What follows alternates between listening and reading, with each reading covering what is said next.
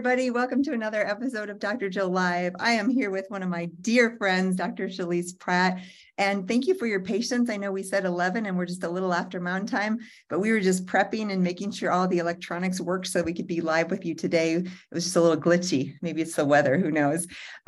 Today, like I said, I have my friend and colleague, the brilliant Dr. Shalise Pratt. I'll introduce her, but we are going to talk today about the gut microbiome and some of the things you may not know, like how much genetic material it actually holds and why it impacts your genes and your outcomes and your health and your symptoms, maybe even more than your genetic profile. We're going to actually bring into this webinar and this talk some actual tests from real patients. So if you have test results or you want to look at your own and kind of follow along, I think it'll be very, very insightful for that deep dive into kind of how to look at all these markers. And if you have missed any other episodes, you can find all of the rest of the episodes wherever you listen to podcast on iTunes or Stitcher or on YouTube. So first of all, let me introduce Dr. Shalise Pratt. We're neighbors. We're both functional medicine practitioners and just aligned in so many things. So it's always fun on weekends at the coffee shop or on hikes or here live with you if we can talk about these things. We think a lot alike on this. She's incredibly brilliant at looking at the genetics and into the deep dive. So we're going to have her share her expertise today. She believes in individualized integrative medicine. Her practice in Louisville is focused on complex medical conditions relating to metabolic diseases. She uses functional medicine and her expertise in methylation and physiology to help her patients get to the root cause of their symptoms through a strategic approach. You will find she's brilliant. She's so good at looking at genes and all the details of how that affects your functioning. And again, deep diving into the testing and all of the analytes, the metabolic profiles, the organic acids and things. And we're going to dive into that today.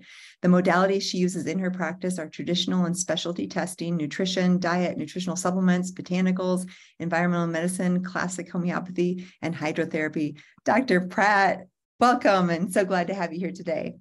Thank you so much for having me, Jill. It's great to be here. Yeah, so let's just start and frame this. We're going to actually share some slides and some info in a few minutes, but let's frame this for people on, we've talked and you and I know how important the microbiome is, but why would this be maybe a first place to start with health conditions and a first place to look, because it obviously affects so many systems? So the microbiome is massive. We should really consider it another organ in our body. And it has a huge influence on how all the levers of all of our genes work, because there are trillions of bacteria, fungi, viruses, all influencing our expression on our skin, in our mouth, in each tooth, in every organ of our body, but especially the GI. And so as a naturopathic doctor, from the very beginning of my education, one of my first classes was the Nature Cure. We always talked about poop. We always talked about, what we now call the microbiome, because we believe that all health starts in the gut. And now that we're getting so much rich and amazing research back about the microbiome, we are starting to see, wow, that is the basis for, will you spin into diabetes? Will you spin into heart disease? Will you have neuroinflammation that leads to a degenerative case like Parkinson's? So we have all of these microbes that are influencing us, and they're influencing our own genetics. It's a big part of our epigenetics, but it's the basis of our neurochemistry, our immune system, and our hormones, actually. So I don't think that we can really talk about health without mentioning the microbiome anymore. Yeah. And isn't it interesting? I think I've seen statistics where like 20 years ago, there was like maybe a certain hundreds of studies, and then there was thousands. And now if you look at the exponential curve of like the research that's come out on the microbiome, it is just literally exponential. And I remember even writing the book, like leaky gut was a term that was like totally poo-pooed by conventional medicine for decades. And when I was diagnosed 20 years ago with Crohn's, it was like, oh, that's no such thing. Well, now in the literature, it's talking about how does leaky gut, and we also call it intestinal hyperpermeability, affect obesity, diabetes, heart disease. And now, as you and I both know, there is thousands and thousands of studies. I wonder if it's one of the most common topics in research now, if you start to look with the gut microbiome, and even how like we think drugs work on on our cells, Mm. many of them work on our gut, don't they? Do you Yes, have absolutely. any examples or things as far as like how much that's a big part? Yeah. They've realized that cholesterol medications are more acting on the microbiome than they are anywhere else. And lots of drugs that we thought the mechanism of action was one thing, and we're finding now, wow, it's very different. Just like, you know, our drugs that we use for mood or behavior. There's new treatments in cancer now that are specifically targeting the microbiome. And I think that to come, we'll see more cancer drugs that actually get to the actual microbiome of the tumor site, because we now know there's a microbiome that's created within where you have, if you were to get cancer and it were to develop. I mean, you and I just saw an article and went back and forth about how at the beginning of stages of, I believe it was breast cancer, there was no fungus present. And by stage 4, there was a tremendous amount of fungal presence at the tumor site. So we are starting to see the microbiome as, wow, it's ever evolving, it's ever changing, and it's influencing us wherever we look. I love that. And that's funny, as you're saying that, I was thinking, oh, that study we just shared. And the study was like literally, and breast was a big one, but it was almost every type of cancer they studied and biopsied and looked under the microscope, they found fungal elements. And my question in my mind was, which came first? Did the cancer weaken immune system so that fungus was able to take hold? Or did the fungus actually proliferate or cause worsening of the cancer? And maybe you know the answer to that. I don't know, but I'm guessing it's a twofold. I mean, I think that those are great questions for us to ask. And as functional medicine doctors, naturopathic doctors, we are thinking in those terms, right? And trying to sleuth that. But what we do know is mycotoxins and a lot of fungal exposure really sets us up for a lot of other health conditions, right? And so we know that there's a microbiome shift when either you live in mycotoxins or you have a lot of colonization within different tissues of your body with fungal. So I can't answer that question yet. I don't think I have enough scientific data to say one way or another, but I can for sure say it seems like they would be good questions to ask and keep watching. And I want to move on to your information, but I want to comment real quick on my own experience. I think growing up on a farm, a lot of the pesticides, herbicides thing changed the microbiome of the soils. And I think some of the changes we're seeing reflected in the human body are because of the lack of diversity in the soils. And we're seeing that. And interestingly, a lot of the things that are antimicrobial, like glyphosate, affects the bacteria in the soil. And then you get this fungal overgrowth. So I think there's this reflection of more and more issues with changes in microbiome that's actually just part of our soil changes and our environmental changes.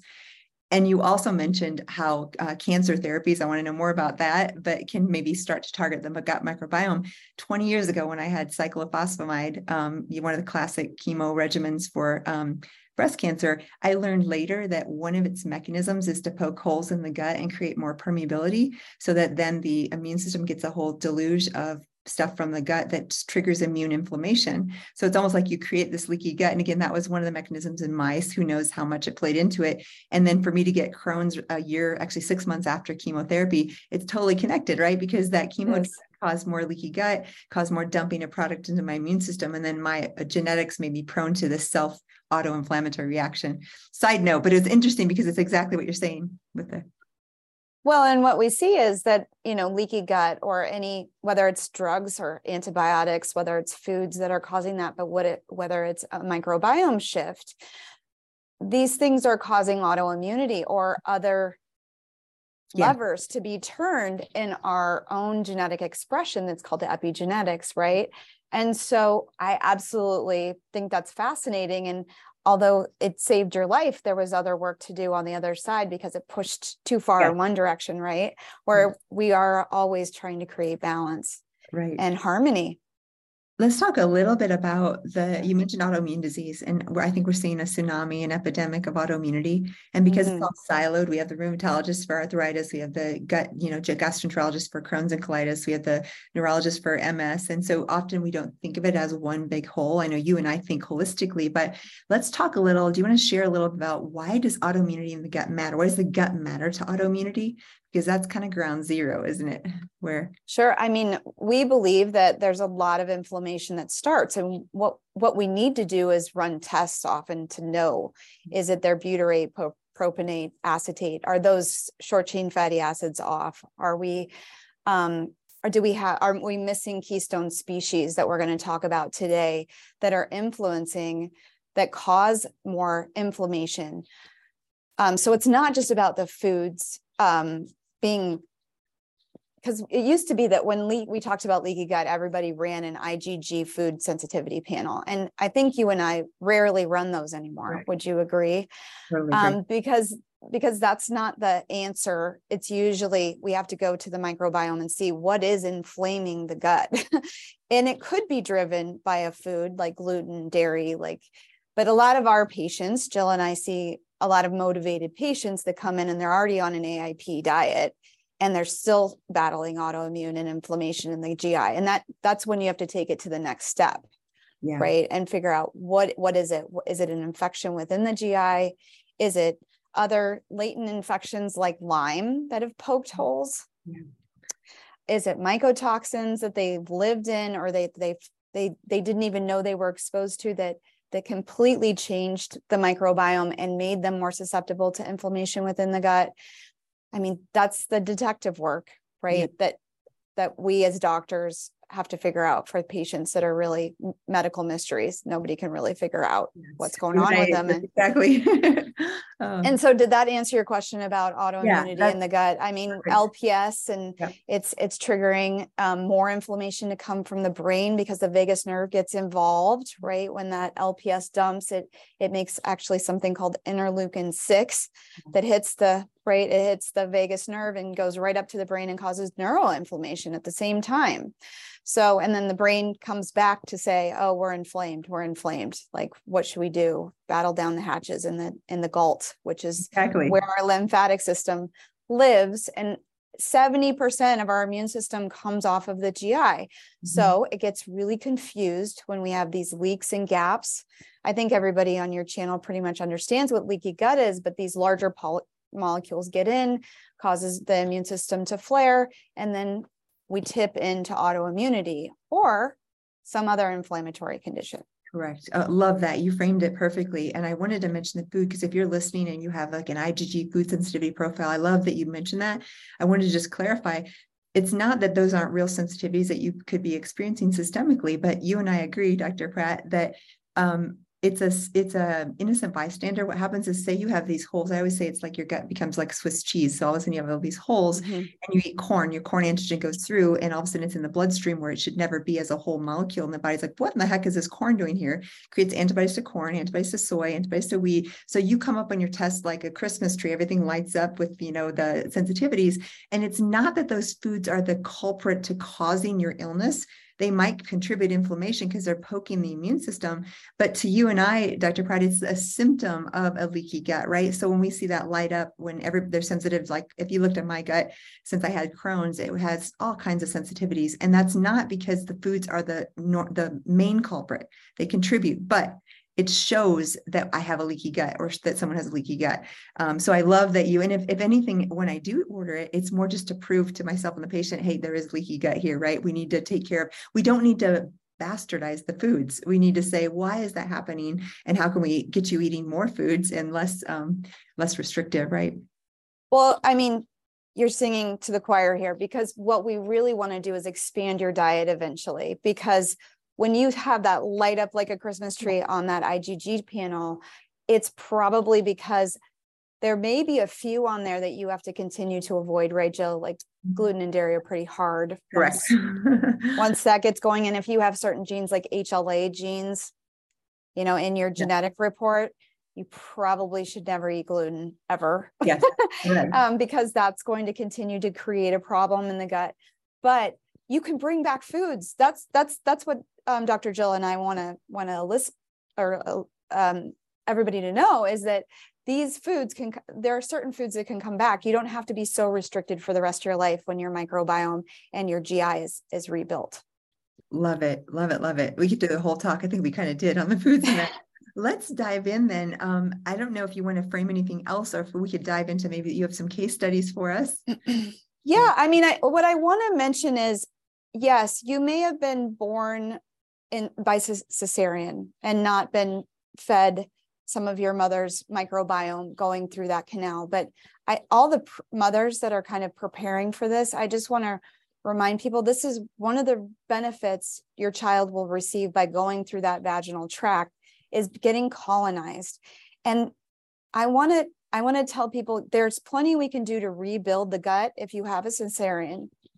But if you can take some of that colonization and put it on their skin after a cesarean, it does make a huge difference, because how we absorb iron is forever imprinted by having a vaginal birth and also the colostrum that we receive from breastfeeding. And again, there are people that can't have a vaginal birth and there are people that can't breastfeed, but anything we can do to help the microbiome in those early days by supplementing in the ways that I just spoke about. I just want to mention that, that's something that I just want more new mothers to know. What about you, Jill? I couldn't agree more. Absolutely. And it's, again, we know there's emergencies. That's why cesarean section saves lives. Yes. But if it's scheduled around your doctor's golf schedule, maybe ask for another doctor, because that's the kind of thing where like, come on, I don't like that. And we can change that. Or, re-inoculate them. Yes. It doesn't have to be complicated. You just go ahead and give them that culture from yourself. So, antibiotic use. A lot of people have a lot of antibiotic use in their life. You can rebuild from this. If it's earlier than the first 2 years of life, it's a little harder, but there's still things that we can do. And so running a good microbiome test or understanding how to rebuild the microbiome, which can be easier than you think. It's not expensive to rebuild the microbiome, right, Jill? Right. That's one of the foundationals, and it's wonderful because you and I can't see everyone, but anyone can listen to this or watch this on your YouTube video or all the different platforms you're on. And what I want to tell people is you don't have to make $100,000 and shop at Whole Foods every day in order to shift your microbiome. There are some simple, easy ways to do it. And yes, you will get more if you can stay away from pesticides and herbicides and glyphosate. I have to say that. Totally. But I just want to mention some of these things before we dive in, because we're going to talk about dietary changes. My slides are kind of like, I'm just showing you the test, and I'm going to, Jill, you chime in, please chime in. Do you want me to bring that up? Yeah, perfect. And while you're doing that, I'd love your opinion, but you said some foundations. We know spore probiotics can help diversity, so that can be a good foundation for adults. And when you mentioned children, mother's milk, of course, colostrum, but you can give Bifidobacter species to infants. Do you have any comments on what you might give a newborn baby who is cesarean, or a 1-year-old or 2-year-old for probiotics, or what would you do for that baby? Well, I really like Nigel Plummer's work. I think he makes probiotics from Pharmax and Steroyal, and he has an infant formula, and he has one for breastfed and one for non-breastfed babies. And I love that I think it's HLC baby infant, and that's a great formula, in my opinion. Perfect. Yeah. And I think it has the more Bifidobacter, right? Are you able to? Yes, I can't share. I need permission. There you go. Okay. So everybody can see this, and I'll put it into presentation. Oops, we got a little far ahead. No worries. Sorry about that. Okay, that's me. Yay. So what I'm going to show you today is my favorite microbiome test. And let me say a little why I like BiomeFX.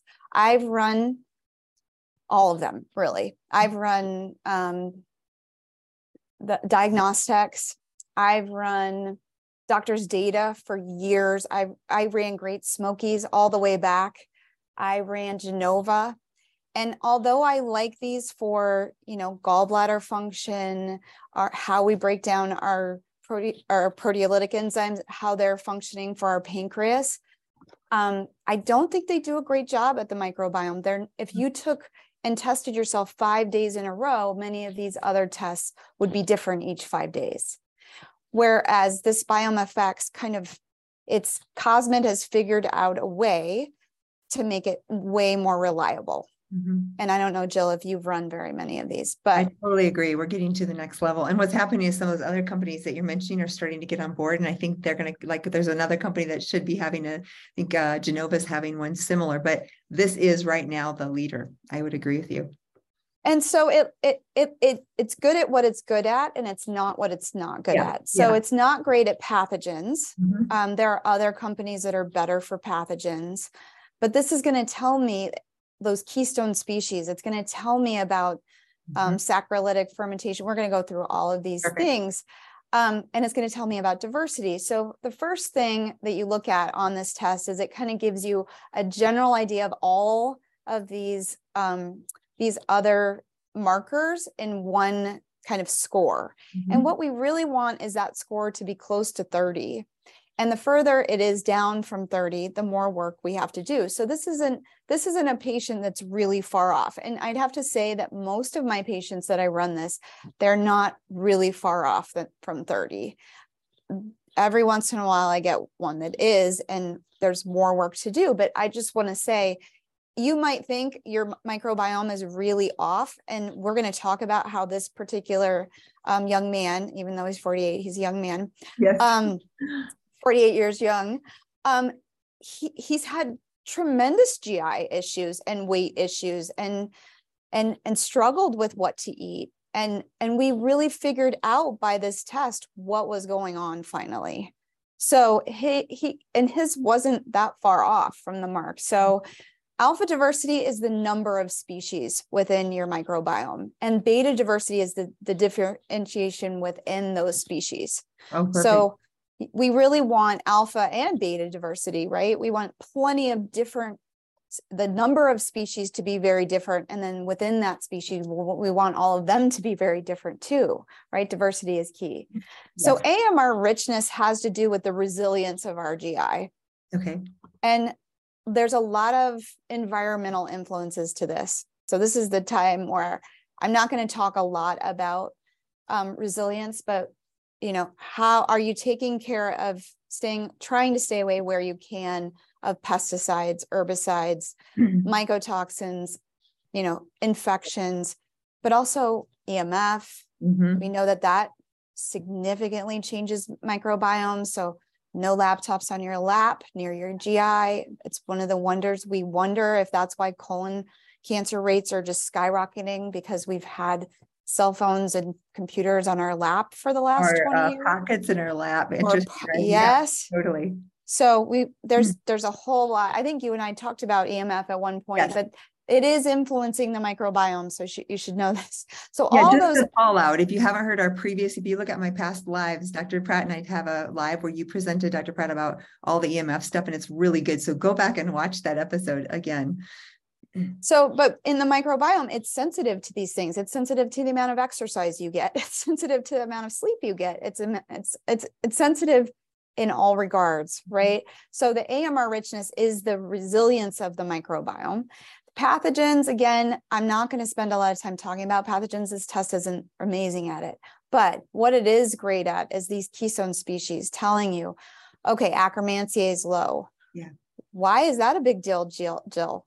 Tell me why, because that is my favorite keystone species. So some of these, when you mention keystone, all that means is like these are a bigger marker of diversity than anything else. So literally, if you have loads of Akkermansia versus 0, that alone can predict your diversity. And so diversity, I always say it's like back in Ireland when they all the farmers like, hey, this potato grows great. Let's get the same seed. And they grew all the same seed. And then a blight came. I don't know what happened, but they all lost their crops because there was no difference in the types of seed of the potato. So it wiped everything out. And you can think about that as your microbiome, because if you have multiple strains and multiple diversity, you're going to be more resilient to disease and autoimmunity and things. So this is just one marker that's a really big deal with diversity.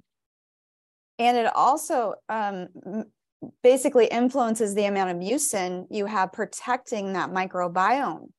Correct. So because Akkermansia is responsible for helping keep that level so that the right things can get down and influence the GI lining, and other things can't.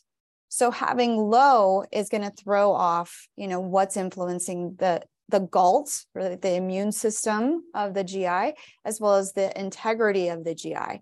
But I also like stand back and say, okay, bifido longum, bifido adolescens, which one thing we should all know is, I don't know if it's the antibiotics that we've used for generations at this point, but Bifidobacterium adolescens is really getting rare in younger populations. They don't have it anymore. So we really want to create more of this if we can, right? These Bifido species and the Lactobacillus species. And you're going to see more about that when we talk about short chain fatty acids.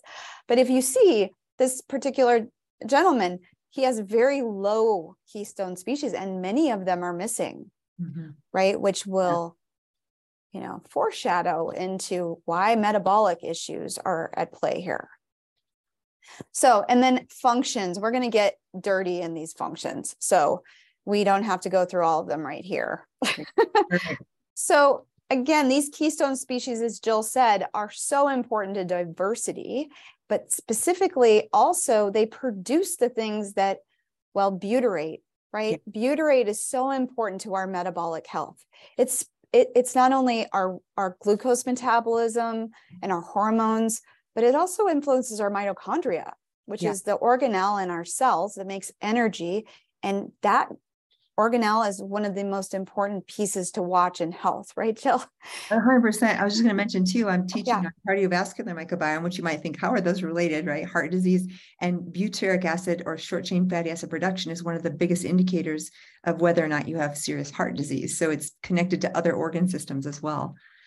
Right. So these keystone species that Jill and I talked about are so important to the downstream effect of how our physiology unfolds and what's turning on genes or turning off other genes. And we can actually manage this. We can change this. So acetate producers, what does acetate do? Jill, do you remember? I'm trying to remember. I think that has to do... It's another anti-inflammatory in general. It's anti-inflammatory. There might be more, but anyway, each one of these different short chain fatty acids perform like they. So you know we need lactobacillus in order to make lactate, right? Which is another part of our metabolism. Exactly. So I'm just showing you how it's connected. And for this person, they really struggle. They have very little butyrate. Very little propionate and very little acetate.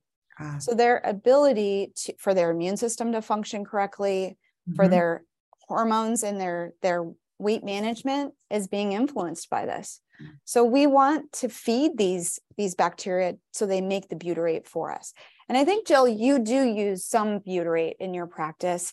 I typically try to give them the food that the bacteria like so that I can try to bring them back. But have you found that giving butyrate is helpful? I do, and especially in the cases like a severe Crohn's colitis or someone who's in a really bad shape where they may not be absorbing foods as well. I want to hear more about, because I always feel like food is better than supplements.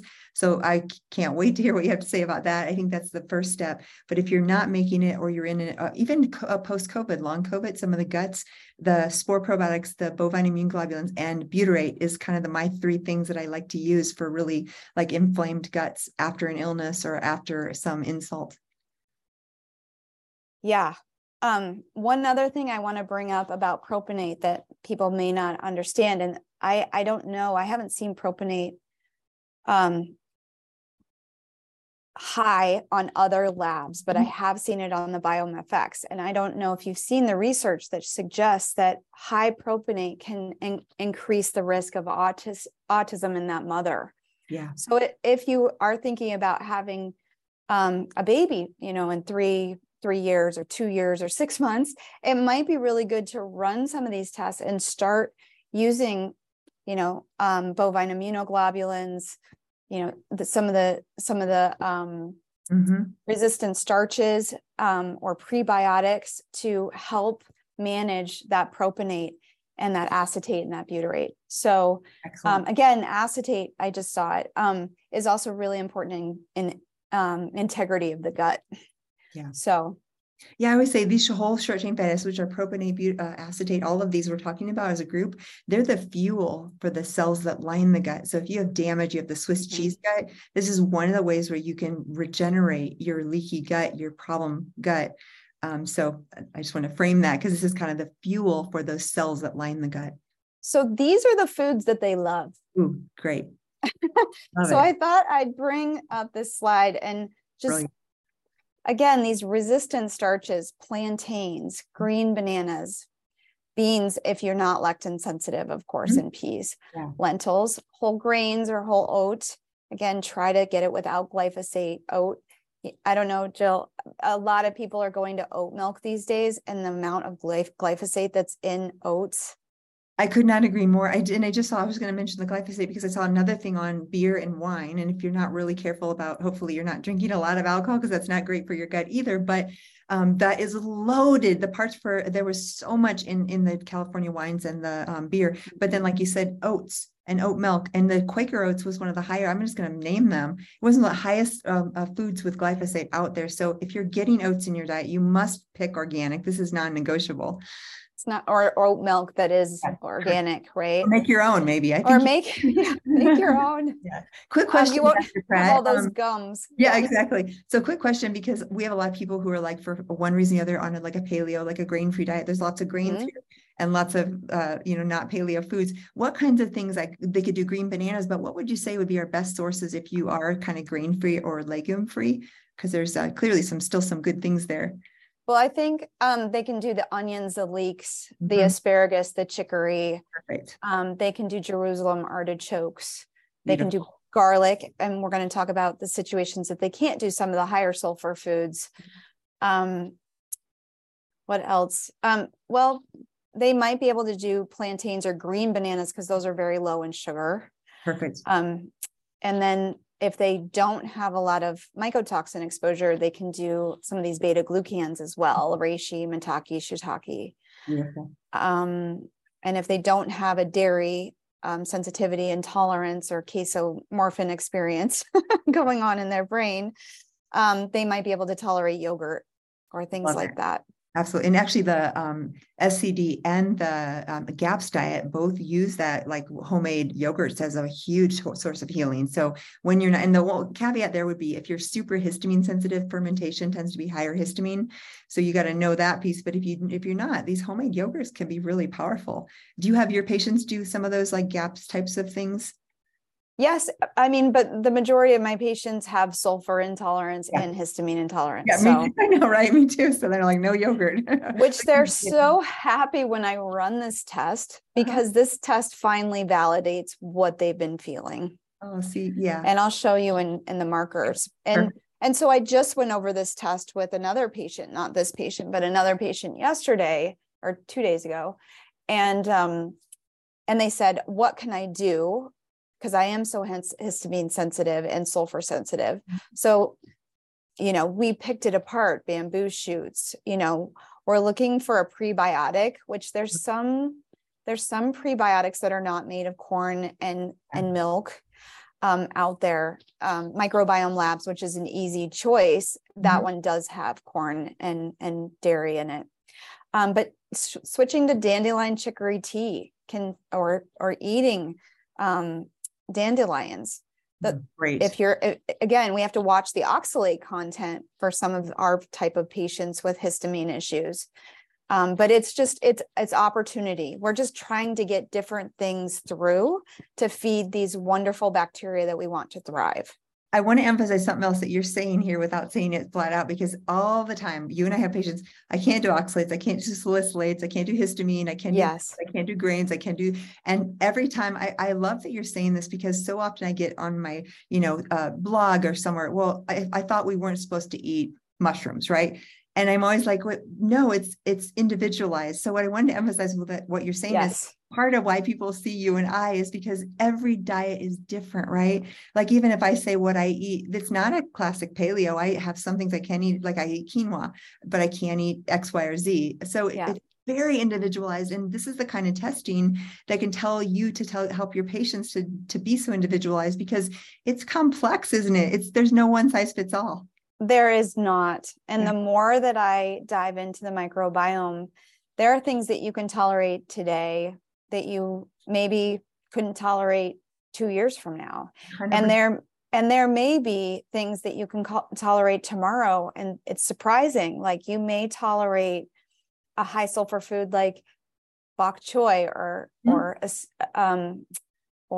arugula, but maybe we need to limit the amount of Brussels sprouts. So a lot of times I see people that are really sick and they get afraid of things. And what I want to do is rework that mind to broaden, to know that a little bit here and there might be actually good for us, unless we see markers on this test that I say, okay, really, we need to avoid those for a little while, but we can't stay away from sulfur in our foods forever. Right, Jill? I completely agree. And I love that you're saying this, because so many people get in these boxes of like, I can eat 8 foods and that's it. And guess what that does? That starves your microbiome. So we're trying to get diversity here. If you stay on the diet for 20 years, your microbiome is going to shrink down to not diverse. So I love that you're saying that, because I think that's so important, because you do people get afraid, and rightfully so, because they've been hurt by foods. They don't feel well. But you and I are saying what we want to do is heal the root problem and get your diet expanded, not contracted. Exactly. So this particular patient, you're going to see, they thought they were histamine sensitive. They thought that they could never have sulfur foods. I won't skip ahead, but the bigger problem was lactate. Like, look at how high their lactate is. That's incredibly inflammatory for that GI. Wow. And we can convert it. If we can convert it to something useful. We just have to have the right producers, the right utilizers. And the big one for lactate, Jill, I don't know if you tell your patients this, is deep breathing. They need to lose the stress. They need to calm down. That makes so much sense. So part of this is not necessarily just in what they eat. It's also taking a deeper breath and stress management to bring down lactate. Love it. Yeah. When you blow off CO2, you're blowing off lactic acid, right? Yes. Which is taking your overall lactate down in the blood specifically. Correct. Because you're very acidic. But this person has it everywhere, right? This person has it everywhere. So there are things that can bring down lactate. Again, eating some of these higher fiber foods also help. But this particular patient, if you look, the type of bacteria that they need in order to reduce this lactate, they've got a ton of it. It's almost like their body knows. Wow. And it's trying to keep up, but the stress needs to come down. Yeah, that makes sense. I love that you're bringing that in too, because we can talk about probiotics and foods and stuff, but if we're not addressing sleep and stress and mind, body and hiking and the nature or whatever, those things are critical too. Which I tell people all the time, the terpenes and the amino or the oxidative or antioxidants that you get in nature far outweigh anything I can give you. Yes. Totally. So anytime we can get access to nature, reduce our stress, help exercise, all of these type of things help the microbiome in ways that there's no other answer. So again, this person was trying to avoid all sulfur food. They were basically thinking that they also had ammonia problems. But look at this test, and when it does show up, man, we have to change it. And one of the things I will say, if you have high ammonia, which the next organic acid test we did doesn't have high ammonia, so I want to say it now, is that you need to help with protein breakdown. You need to either take bitters, you need to do apple cider vinegar before your meals, or you need to do some kind of lemon juice if you're not histamine sensitive, to try to get digestion of protein to work better for ammonia production. Would you add anything to that, Jill? I totally agree, because it is it's like, and on the other kinds of stool tests we talked about, sometimes you see protein in the stool, and that's another sign. Or on organic acids, you can see some of these things as well. So there's multiple places you can see them, but I would totally agree. I've heard that NAC, NAC, and magnesium can also help with the metabolism of excess ammonia. And ammonia literally is a neurotoxin. So people with really bad excess ammonia can often have some pretty bad neurological issues. So the patient I saw yesterday, we went over hers, and her ammonia was very, very high. And it's causing brain fog, severe brain fog. But it's not the histamine she thought Right. it was. Yes. I love that. Because again, like you said, it thinks it's one thing and it's actually more complex than that. Right. So if you have very high hydrogen sulfite, let's just say this real quick, because this particular patient doesn't. But if you did have really high hydrogen sulfite, you might trial maybe 2 weeks off of high sulfite foods, you know, the cruciferous vegetables, leeks, onions, garlic, eggs can be high in sulfur. Yes. Even your high sulfur supplements, right? Glutathione and DMSA and NAC and yes. What else? Glucose or MSM. MSM. All of these are going to also influence that. So you really want to take a break from those supplements as well when you see that. Yeah. So helpful. Oh, one other little tip with sulfur sulfites, because I know this personally, molybdenum can help you process that. Yes. I know you use it as well, but that was and I'll tell you, for me personally, I had lots of pain when I had excess sulfur. And as soon as I did the molybdenum, it was like a pain pill. It wasn't a pain pill, but it took care of that sulfur that was causing the pain. Now I'm fine. Because I've done the work, I can take NAC, I can take glutathione, I can do those things, but I still take a little bit of molybdenum. And that's a huge factor there, isn't it? Oh, thank you so much for bringing that up, because yes, if you actually look at how sulfation works, one of the rate limiting factors is enough molybdenum to actually go through the sulfur pathway. So that's, you know, anybody with a sulfur issue is going to benefit from taking molybdenum. And there's some great options out there. You don't have to take 500 micrograms at once. You can take 25 micrograms in drops or in a pill. There's lots of offerings from different supplement companies. I know about the caps, but what about the drops? Do you have a company that you like? Yeah, Seeking Health has something called, what's it called? I think it's Sulfex. Oh, cool. With an X at the end. And it is molybdenum and it's only 25 micrograms. Brilliant. Yeah.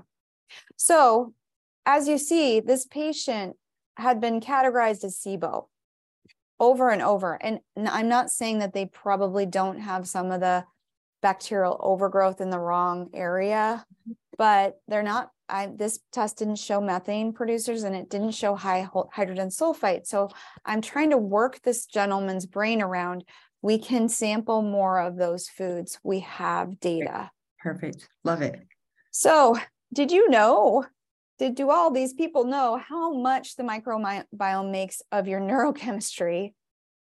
And GABA is really low in this individual. Glutathione production is low. Here's the histamine, because that's considered a neurotransmitter, actually. Indole is low. Again, helping this diversity of microbiome, the keystone species, feeding them what they like to eat, focusing on stress. All of these things will help right this ship. I want to mention too, histamine. I love that you said it's a neurotransmitter. It is. And we know now, people are all afraid of histamine. Histamine's bad, mast cell bad, right? Yes. Histamine makes us smart and sharp. So you want to balance, you don't want no histamine. There's actually studies with IQ level and histamine level, then they correlate. So histamine is not all bad. And so I love to frame that, because people think, oh my gosh, I shouldn't have any histamine. You want some, or you won't be able to think straight, right? You don't want too much. Exactly. And sometimes I think histamine gets blamed for a lot of things these days, because of mast cell activation has become such a stamp on so many people that are in our space. And sometimes I try to wiggle them out of that a little bit to show them, no, ammonia's here.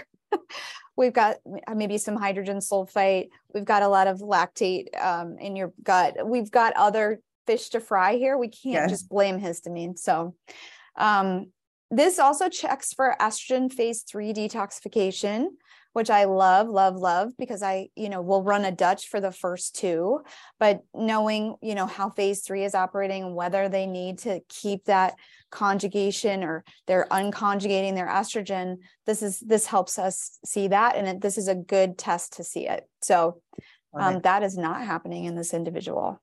But their B vitamin synthesis is very low, right? B1, B2, B5, B6, B7, they're all kind of all over the map, but mostly low. B9, B12. This person has a very hard time with managing. They also have FUT2, which is a genetic SNP. They are homozygous, so their ability to absorb B12 is impacted by that bifidobacterium, right, being low. And yeah, you can look see at that it. zero folate, and those are methylated. So it's different. Yeah, they're not methylating well in their gut. They're not methylating well anywhere. Yeah. So this patient has a lot to do with, we have a lot of work to do with methylation, but we do supplement. We are going to supplement some of these lower B vitamin B vitamins because they're too low. We're not, the microbiome is not making enough. The good news is K2 looks great here. Yeah. So heart and exercise and all those good things for. Exactly. And D, and how they're metabolizing their D, despite this person has VDR SNPs and BOCOM or BCOM, which is vitamin A SNPs. So again, those fat soluble vitamins, those minerals are the first to go when you have leaky gut and when you don't have the right environment.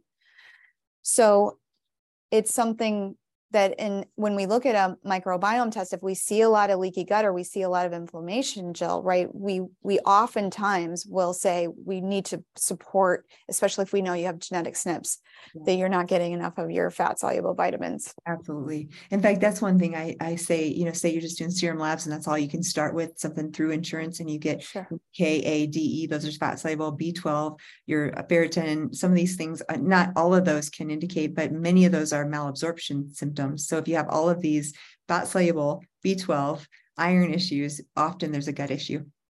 Yes. And a gallbladder issue. Yeah. Yes. So this wraps up that biome effects, but I really am a huge fan of this microbiome test. And I can't say that I felt as excited about some of the other ones. I totally agree. And I'm going to try to do for those listeners, I believe that you can order this direct as a consumer. So if I can get a link for that, I will add that to wherever you're watching this. I'm not going to promise, but after I'm done recording, I'm going to see what I can find, because I think you can order this directly as a consumer. I think you can. And again, it's not that biome effects. To do the real work in between, you really don't need to run that as often as maybe twice a year at most, maybe once a year if you're working on it and making progress. This is not a test you run every 3 months, that biome effects. Now, this test you could run every 3 months, this organic acid test, because this is kind of showing your phenotype. How are your genes expressing themselves? I happen to be a biochemistry nerd. Like, I really like this kind of stuff. And Jill, you and I, for fun, on the weekends, yes, we talk do about this. We do. We're nerdy in a coffee shop, and if people overheard us, they'd be like, "Wow, they just don't stop." Yeah. And they I just never stop. This is one reason why, it's so amazing to have a friend like you, and we have multiple of them in our circle. But it is because we get high in a joyful place. We're talking about microbiome and how to help our patients. Exactly, and we so benefit from one another because we all have different pieces that we all bring, and it's just really beautiful. So this particular gentleman, this is not my patient. This is Jill's patient. I mean, it sounds like, from what I understand, exposure to mycotoxins, loves high carb, pretty high carb diet, has sweet cravings, which I can see right here on this first page. Yep. What else would you fill us in? Has intermittent diarrhea with different exposure to probiotics. Yeah. Definitely the carb cravings of mold exposure, which again, we can see, and you can explain that about why we see that.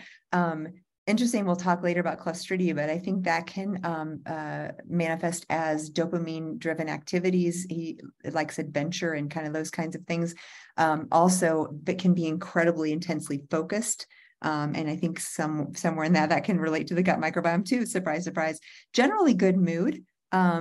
I think that we see behaviors that try to increase serotonin, as we were talking before when we reviewed this. So often if you are craving at night, like after dinner, you need something sweet, you want to go get cashew ice cream, or you want to have a little chocolate, or often that's a behavior because those carbs will increase your serotonin. So if you're really wanting to make more serotonin and you're not naturally making that, you'll often have those kind of I need some carbs, or you'll feel a little down or a little discouraged or not great if you don't have enough carbs in your diet. Any other comments on that kind of serotonin seeking behavior? Because I bet a lot of people listening can relate to that. Well, he is a MAO-A homozygous. He's fast metabolizer of serotonin. So he's looking for serotonin. So it would only increase, the likelihood of having fungal overgrowth, and fungus really messes with our serotonin. I don't know, Jill, if you find this in your practice, but anytime I'm pulling people off of or treating fungus and pulling people off of eating so many carbs, I usually have to supplement with 5-HTP and B6 to help their serotonin. Otherwise they feel like, I can't do this. This is way too hard. How about this? You mentioned B6 in the can't recall dreams. That's another interesting thing. And that would fit with this as well, because the B6 is probably low and being used up by those fungal metabolites and stuff. And then also because dream recall is often related to serotonin and the metabolites melatonin, serotonin, and also B6, right? Is there any other thought with poor dream recall? Magnesium. Yes. Zinc, probably. But you're going to see in his neurochemistry, there's definitely things afoot. So before I get going here too, there's no part of this test to say, but he does have HLA, DQ, SNPs. He has a heterozygous SNP. He really shouldn't be eating gluten. He's got BCMO1, so vitamin A deficiency is kind of common for him, probably. So looking for that chicken skin, those bumps on the back of your arms or bumps that get on the adult or child's cheeks is often a vitamin A deficiency. Again, we don't want to overload the system. This is a fat soluble vitamin that can damage the liver if it gets too high. But many, many people have a SNP here and they don't absorb it well to begin with. And I believe this particular gentleman probably has a gallbladder issue as well, because of the mycotoxin exposure, because he's colonized, which now we'll get to this test. He's colonized in 1, 2, 3, 4 fungal species. Probably different species. These are metabolites. Exposure was aspergillus penicillin, among others, but that's what those the furans, that number, right? And I want to talk about oxalates too, because tender tissues, he mentioned he had gotten a massage and it was so painful, he hated it. And that can be oxalates in the tissues, right? And we see the fungal metabolites contributing to oxalates. And when you show the next page, eventually, there's a load of oxalates. So I want to talk about oxalates as well. And he has genes that make him AGXT. He's homozygous, which makes it's harder for him to manage oxalates with genetics. But again, just because he has that SNP did not set him up that he couldn't have kale or these things. It was also bringing in this exposure to fungus. Correct. Which creates even more of a tidal wave of oxalates. One of the things that just for our listeners who are like, okay, oxalates, do I have them? What's the issue? Tell us a little bit about what would you see in a patient who had oxalate issues for symptoms and stuff? So pain in their body, just in general pain, vulvodynia, pain in that area of a woman's body. What else? Kidney stones. Yes, bladder. That's the most obvious one that I tend to kidney stones, because that's so obvious. That was how we learned about oxalates, Jill and I, probably in medical school. So, but their glyphosate increases oxalates. So the more glyphosate you're getting more oxalate issues as well. So to bring in that piece. And I think at the same time he did this test, the glyphosate was like in the 80th percentile, so pretty high, which makes sense. So it's not one, we can't just blame high oxalate foods. And this again, I'm constantly telling people it's not just the food. Usually going on a low oxalate diet will cause a massive oxalate dump, which then they feel awful. Yes. So the whole point is actually to manage the fungus, to diversify the diet, and to reduce the infection that's causing this. Absolutely. I love that you said that, because so you're like, oh, no, low oxalates. And again, if you went from 100% oxalates to 50% or 20%, you're going to dump and feel horrendous. We recommend like 5 or 10% reduction, if anything. And then, like you said, the big factor is you have to go to the root, which is fungal overgrowth in this case. So he's colonized. You see, these are pretty, tartaric. Yeah. It's supposed to be under 5.3. He's at 39. Arabinose at 72. I would expect it actually to be a little worse with craving cashew ice cream and sweets as much as he does. So I can see he's trying to keep ahead of this. but he's got some serious fungus here, but his bacterial markers are also very high. And that Clostridia is causing some issues here. So there's definitely a microbiome piece to this. And what I was saying before we jumped on today, we had talked about some of these results before. I think this person should probably increase those fibers that we talked about, to help scrub the GI, to help bind some of the mycotoxins. Can this person take binders, Jill? Can they do activated charcoal? Or currently on charcoal every day, so that's great. Yeah, and I love the idea you mentioned earlier, Saccharomyces boulardii. I think that's a good idea. And I think what else he does, take a little NaC and charcoal, and probiotics so far has not tolerated. So we'll have to figure out a way to get those in. But could we consider 1/8 of a cap of Saccharomyces boulardii? Yeah, absolutely. I think that's a try next. Or 1/8 of a capsule of Megaspore biotic, or 1/8 of a capsule of HU58, which is the Bacillus species. Those, again, a lot of people can't do a whole cap. Yeah. And so sometimes we have to open them up and just sprinkle. It's just like a dusting. And that actually is a way that you can slowly shift. I think I'm quoted in your book. Yes, saying, you are. You absolutely are. Sometimes we don't have to do things in a massive way. Sometimes it just can be a little bit. You're quoted as a delicate. Jill, yes. Sometimes you can be a delicate flower and a badass. That's right. That's right. I love it. You're a badass, even in the moments you're delicate. So anyway, I think Clostridium is a big piece here, and Saccharomyces boulardii. If we can do that, it goes after the fungus, and it also helps the bacteria, and it also helps Clostridia species. Wonderful. Which we saw on a GI map. And I was also an issue. So sorry, if you're live with us, I had someone who's on live just ask and said, hey, and my stool didn't have yeast, but I have tons of oxalates. What else could I do? And I actually mentioned this test. This is called Great Plains Oat Test. This is a great test. This is one I just responded to you. If you're listening out there still, this is a really good test. And what I find, Shalise, I'd love to know your opinion. The stool doesn't always pick up what's in the small bowel. In fact, it rarely does. So if you're doing a stool test, you may not see the fungus or the yeast as much as you would on organic acids, which this is a urine test that looks for metabolites in the body. And so you almost need both sides to diagnose this. 100%. Thank you so much for pointing that out. And it's also one of the reasons why it's nice to see these back to back. I wish they were the same patient, but they are not. They're two different patients. But oftentimes you can't find fungus even on the BiomeFX. Exactly. It's really amazing at hiding that biofilm that it creates, but somehow the organic acid picks up on the metabolites, not the fungus itself or the DNA of the fungus.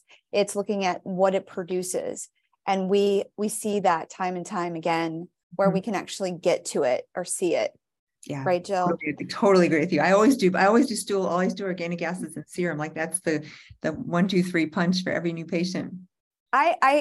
Again, this is not this patient, but a different patient that has actually seen both of us had been concerned that they had fungal issues. And they said every time they came home, they thought it was the mycotoxins that were in their house.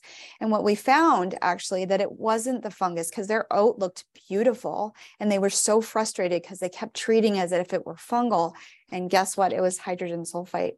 So it was the fact that every time they went home, they ate a ton of cruciferous vegetables. And when they were out traveling, they just didn't have access to the amount of cruciferous vegetables. So they'd feel bad every time they came home, and it wasn't actually fungus anymore. So anyway, that's side note. Yes. To helping, because these two tests can help a doctor really see a lot of different perspectives. So we don't keep banging on the same door. And I love that you mentioned like cruciferous vegetables, some of the most healthy things in the world, leafy greens. But if you don't know that you have oxalates, for example, this patient that we're talking about now drinks fresh green juice all the time. And that's wonderful. Like he literally makes his own green juice, but he's high oxalates, as you can see here, number 21, it's off the charts. So that green juice, if it's the wrong components and high oxalate, may not be the best thing every single day for him. And again, I would say green juice, but specifically lower oxalate Correct. greens, right? Name So some of those. endive, watercress, parsley, cilantro. I'd put a green apple in there and some lemon and Perfect. fennel. Perfect. And that's all low oxalate, I believe. Brilliant. Love it. So you can still do it, just not your kale and your spinach, maybe. I think if you Google Dr. Pratt spring smoothie, I think that's the one that comes up. And sometimes I put avocado in it as well if they don't have a histamine share that issue. link. You send that to me everywhere you're listening to this. I will be sure and share your link, Dr. I Pratt. know my website is a little quirky today. It's going to be fixed on Monday, but I think you can get to that. I think if you put that in. Anyway, oxalate's definitely an issue here. But do I want to put him on an do I want to put him on a low oxalate diet? No, that would make him worse right now. What I want to do is what we talked about. I want to go after the fungus, and help the microbiome. I want to reduce oxalates, but not take them out completely. So then we get to mitochondrial markers, and his lactic and pyruvic looks pretty good to me, right? Would you say the same, Yeah, Jill? agreed. And then we get to succinate, and succinate is in the Krebs cycle. And at the bottom of or not the bottom, but the midway point of the Krebs cycle is succinate. So he either is having more issues getting to succinate and some of the cofactors needed. It could be heavy metals slowing this down. It could be pesticides. It could be mold. It can be toxins. What I'm saying really influence succinic acid. So if this were my patient, I probably would want to run a tri test. Yeah. I'd also want to run a GPL tox, which I think you might have actually done. I do. And while you're getting it, I can pull that and tell you if there's any big factors there. Okay. But either which way, this is telling me that there's some significant damage happening to the mitochondria, which brings me back to his genes, which he has several genes, one of which is MTHFR homozygous C677.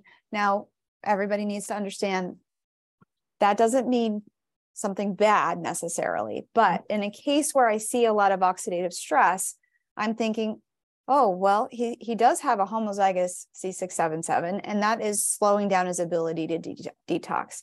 He also has CAT, which is heterozygous, which is very inflammatory. He's prone to inflammation and oxidative stress. So these toxins are influencing and turning these genes on. He also has BHMT, which the more oxidative stress he gets, the more it can mess up his glutamate to GABA and his ability to manage his glutamate. And then let's see, ATM heterozygous is the more he's exposed to oxidative stress, that's influencing that gene. PEMT, the more he has gallbladder issues, he's prone to them. He's prone to fatty liver disease because of this PEMT. Choline, right? Some choline. And so choline might be helpful to help with methylation and also help with fatty liver, but also eating a lower carb diet is pretty important for this individual for the risk factors that they have. But two, again, he's homozygous as well, so low in those lactobacillus species, and eventually we probably need to pepper that something like ZenBiome Cope in there. And then what other? Well, BCMO1, if you don't have enough vitamin A, that creates more oxidative stress as well. So I'm just looking out for the mitochondria, saying, okay, there's genes at play here, that the more oxidative stress and the more toxins he has, which we know mycotoxins are one of those, all these bacteria are also producing toxins, right, in his microbiome. So we want to protect the mitochondria. And just a little backstory I just looked at the other test results. So he did a metals unchelated. So we have tin and nickel that were moderately high. So that's interesting. We could look for sources of that. And then on the glyphosate, I think I told you it was above 75%.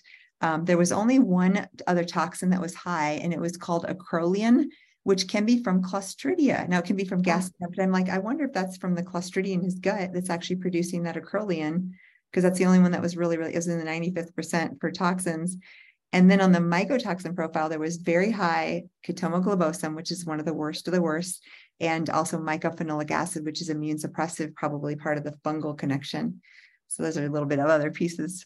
So we're not sure which or all, or probably the medley of the bucket, that sits in, that is making this mitochondria unhappy. But this shows me oxidative stress. Is that what it shows you, Jill? Absolutely. Totally agree. Mm-hmm. And we have a little CoQ10 on board. Not that that fixes the whole problem, but it actually helps a little of that succinate pathway.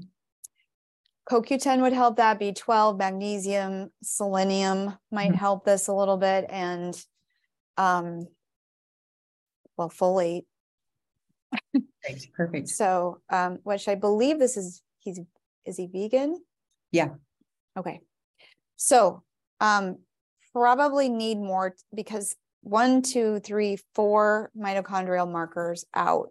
And then this number 32 is getting near the end there. So methylated Bs, mag, the CoQ10, and then maybe some changes in diet. We'll see about if we'll go for that. And choline, yes. Getting back to the choline. Yeah. Okay. So now we're talking about neurotransmitters. Now, Jill alluded to this or foreshadowed. There's Clostridium at play. So it could be driving up his markers, right? HVA can be influenced by Clostridia. He did not have a COMT SNP. I was kind of shocked. Like, okay. So it could be, though, that he's grown accustomed to feeling this much dopamine, though. Yeah. Which I'd want to weed him down for that, because what we know about high dopamine in too long of states is that it works against us after time, right? This is brain damage, doesn't it? It causes brain damage. It causes cognitive decline. So, and we're seeing this in the gaming community, right? The kids or the adults that game for hours and hours at a time, their neurotransmitters look a little like this too, with or without Clostridium at play. Or I think we talked about this before, or they take quercetin, yes, green tea extract. Jill told us the last time Jill and I did this Facebook Live, she told me she took 5 quercetin at one time. You probably came up here to meet this patient. You probably would have had a really fun mountain climbing experience or something. That's so funny. I have to tell you the rest of the story. So this is like a year or two ago when I had more estrogen and I had more dopamine, and I had an allergic reaction, which is also antihistamine. Like, 5, if one's good, I forgot that I was a delicate flower. Yeah, delicate flower. Better. And I always say, if you get in a car accident, you're just literally internally just totally traumatized and shaking from that adrenaline rush. I'm driving home from work and I'm like, why am I so shaky? And I felt it inside me, like this buzzing. And I'm like, oh, the quercetin, it blocked the breakdown of norepinephrine and epinephrine. And I was in this total adrenaline state. It felt horrible. It wasn't good. But what's funny now, Dr. Pratt, is I can take a 1, and I usually take 1 a day. And because I'm lower in neurotransmitters, the adrenals are way lower now. The estrogen is lower. It actually helps. So you can use it at times in your lives. It's all about balance, right? Yeah. And so some of the things that this person should not take quercetin probably right now. Agreed. But what I really don't like is the quinolinic acid. That is a neurotoxin. It means that he's stressed enough, and B6 deficient, right? Will also cause you to fall back from making serotonin, which he's looking for that MAO-A and MAO-B. He really wants serotonin, but instead he's taking that tryptophan and tipping back into the kynurenine down IDO1. And he's making both kyneric, number 40. See, that's pretty high. Yeah. But the quinolinic acid is way too high. And that is a neurotoxin. Yeah, that's the one on this whole test. You see that high. I want to just emphasize, because that's my most scary. I'm like, do not like that one, because that is literally it literally burns out the neurons, if we can say it in kind of a generic way. Yeah. No, and it can cause irreversible damage if it stays high for a very long time. So all my kids on stimulants, or adults on stimulants, I run out organic acid to check quinolinic acid regularly on them to make sure we're not tipping into this. So when I see this, the first thing I want to do is give him glutathione, magnesium, B6, right? Again, to help that quinolinic acid breakdown. All right. But I will say, shockingly, this patient it doesn't look like they're deficient in glutathione. But again, you said another marker showed you that Clostridium was at play. I think this is driven by Clostridium and the bacteria. And what we're doing, and I'd love your thoughts on this, you can do obviously heavy hitter meds like metronidazole or vancomycin with a new Difficid, but I don't like to go that direction. I will say there's some studies in children with pulse dose vanco or pulse dose, so you can use that. In this patient, we're using black cumin seed. And I'd love if you, and he can't tolerate a lot, but he takes a little bit every day. Any thoughts on other ways to help that Clostridia besides all the stuff we've already talked about? No, I keep kind of wanting to come back to just a little bit of bacillus. Yep. And a little bit of spore-based bacillus and a little bit of Saccharomyces. I agree. We're going to try that next. But just a little. And then we just build up. We build up to a fourth of a cap. Perfect. And then I'd like to work on protein digestion. Where he does get protein, I want him to get more from it. You know, bitters would be a fantastic addition to help that gallbladder, to help that vagus nerve, to help reduce stress, right? But also help break down proteins and the proteins that he is getting from his vegan diet. Fantastic. So that was the cases. Wow, we just did a huge whirlwind deep dive like we love to do. If you're listening out there, I hope you enjoyed this. And what I love, I mean, if you have the BiomeFX, or you can get that, or the organic acids, you can come back and listen to this, because as you have your test, you can like walk through alongside what we just talked about and maybe get some things out of this talk, because we went deep dive like we would with a patient. And Dr. Pratt, this is so fun, and you're so full of knowledge, and I'm so grateful, not only for your wisdom, but just that I get to call you a friend. Like, what a blessing. Which we have to bring up our other friend who wrote a book on the microbiome for kids. She wrote, Sarah Morgan. Take your screen down so you can see that. I want to be able to see that nice and big. There we go. Yeah. So Sarah Morgan, a dear friend of Dr. Carnahan and I's, wrote this amazing book for children to help them understand kind of what we talked about today, right, Jill? Yeah.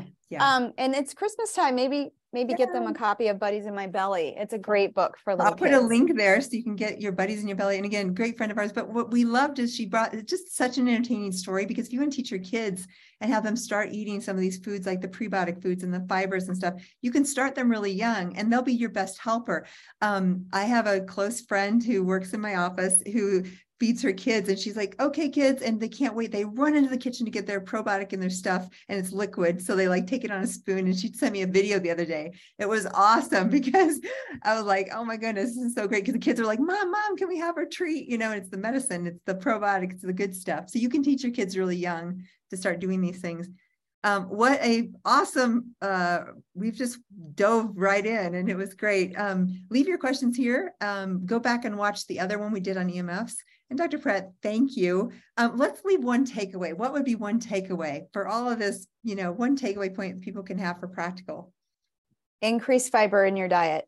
Feed your bacteria what they want to eat. Like, whether it's like a green banana, and if you can't do that, chicory and dandelion tea. If you can't do that, bamboo shoots or jicama. Some of these things can shift your microbiome within days if you start to eat more fiber. Love that. Jicama is my new favorite. I'll chop it up and put it in salads, and like walnut, little strawberry jicama. And so you can like throw these things in foods that you wouldn't necessarily, you don't have to eat a whole jicama. So love that. Thank you again for all your time today and your expertise. Oh, it was lovely to be here, and it's always fun to share time with you, Jill. Or Dr.